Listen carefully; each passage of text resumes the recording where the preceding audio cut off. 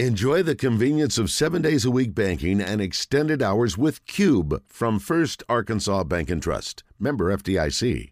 It's time for Enlightening Candor with Eli Cranor. He's brought to you by Jackalope Cycling in Russellville. Jackalope Cycling provides bike rentals and service, as well as camping gear and fishing accessories. Whatever gets you excited to be outdoors, they're there to help you with it. Check them out at jackalopecycling.com. Well. You know, I'll tell you honestly, Eli, it's good to have you back on. How are you?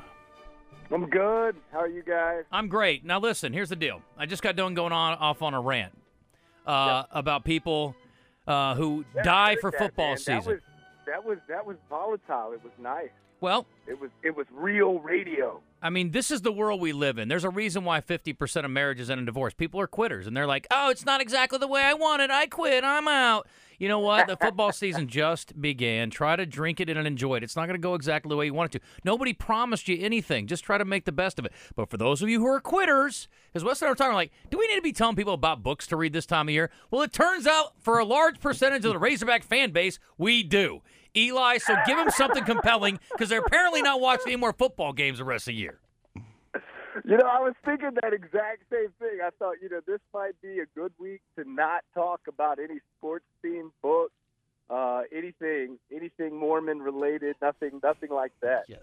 So, yeah, man, it was a tough one, though. And I was going to ask y'all, just if you don't mind me, this is not specifically to the Razorbacks, but as a fan sitting back watching football on Saturdays this year, I've seen so far, like you said, it's early into the season, but I've seen SEC, struggling in different places where I don't think we've maybe struggled in the past. The conference hasn't struggled in the past like it has thus far.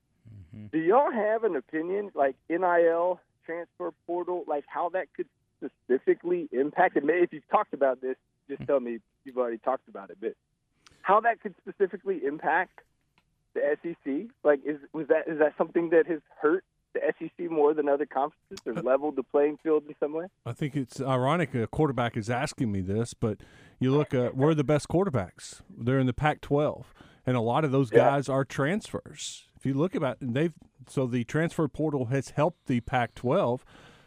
In the SEC, the transfer portal hasn't helped them as much.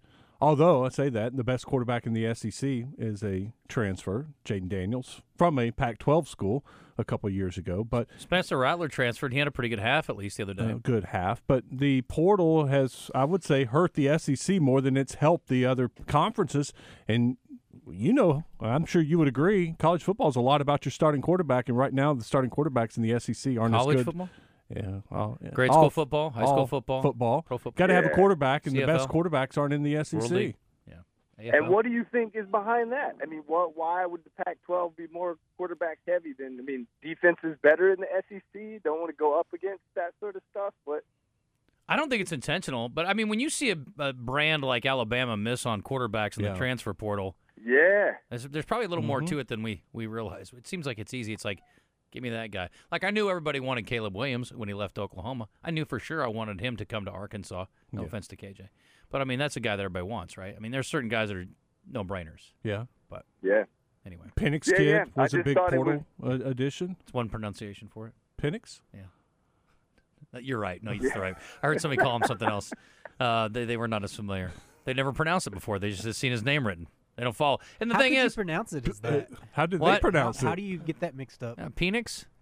I thought we were going even worse than that. No, that's I don't. I have to say too, man, Justin, you as a writer, I really appreciated Phil Mickelson's left-handed sword. That was a great line you just threw out there that went by real quick. But thank you. It's worth noting. Well, sure. I appreciate that. You're the only one who gets me, Eli. Everybody else, I'm just wasting my time on these people. I don't know what I'm doing. I do what I can. Anyway, but no, here's the book. Let's go. The book out of football. Back to Enlightening Candor. It's a guy named Elmore Leonard.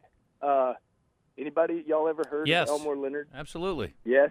Where have you heard of him from? Does anything come to mind? I don't know why, and I'm sure there's a book that's super famous that I know, but I definitely know the name. Elmore Leonard. Yeah. Where most people know him, he's dead now. He died in 2012. Old Navy guy from Detroit. He's born in New Orleans.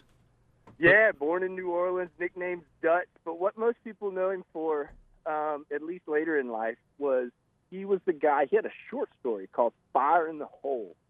And that short story became what we all know as the Justified series. So Timothy Oliphant and all that. It was just a short story. So that's really interesting about how they ended up making that show was based on like a 15-page short story. But it had this marshal named, Raylan Givens, and Boyd Crowder was in that story too. And they just extrapolated that into what was all that series. And there's a spinoff now, City Primeval. I don't know if y'all have seen that on like Hulu or FX or whatever it's on. Justified Part 2. It's garbage, or at least it's been garbage thus far. But Elmore is awesome. He's got a ton of stuff that you would actually know, like the 310 to Yuma movies. Yep. Those are also short stories of his that legend has it he made $99 off of the rights when he sold that, like back in the 60s or the 70s. Get Shorty.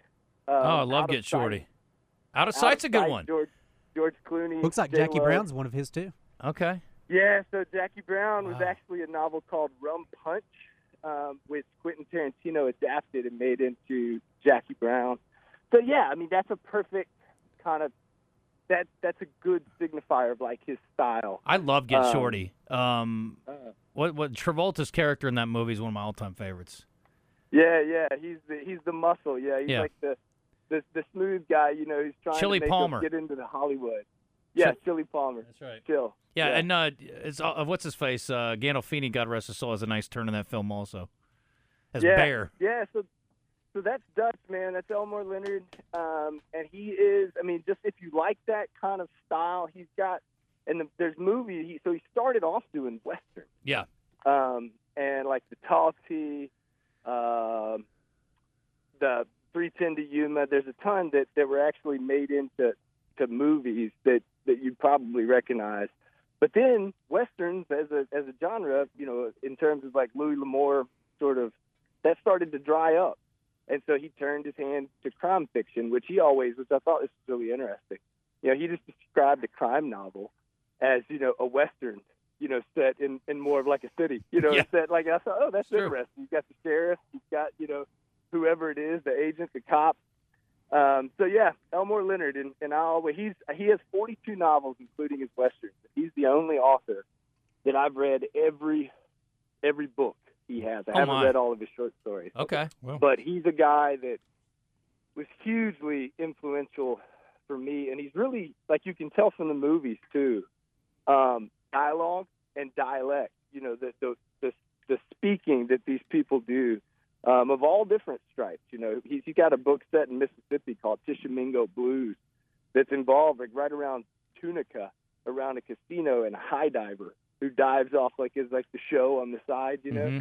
And of course he's up there on the beam and he sees a murder take place over on the Arkansas side of the Mississippi, and that's where the whole thing gets going. But his voice, he has a really good way, just like in the movies, of hearing people talk and putting it out there.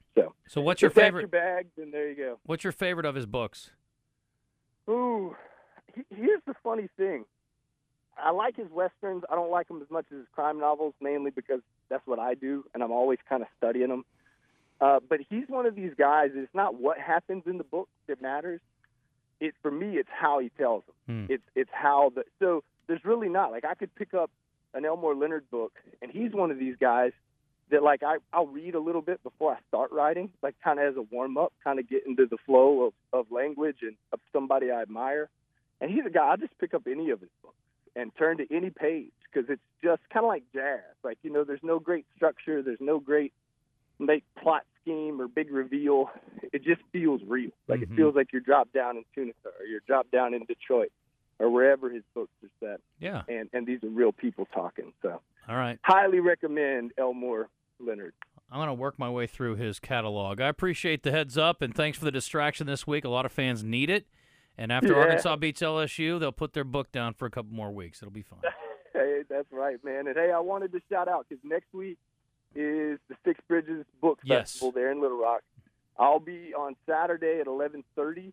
It's all taking place down, the Central Arkansas Library System. And And then this Tuesday, I'll be at the Rotary Club in Little Rock this coming Tuesday, like doing a kind of like a promo deal, talking to that Rotary Club. Not today, but next Tuesday. Not today, a week from today. See That you Tuesday, next and then that coming Saturday, September 30th, is when the festival actually gets going. Yeah, there's also a deal going with the, speaking of reading, September's library month, or library card sign-up month nationwide.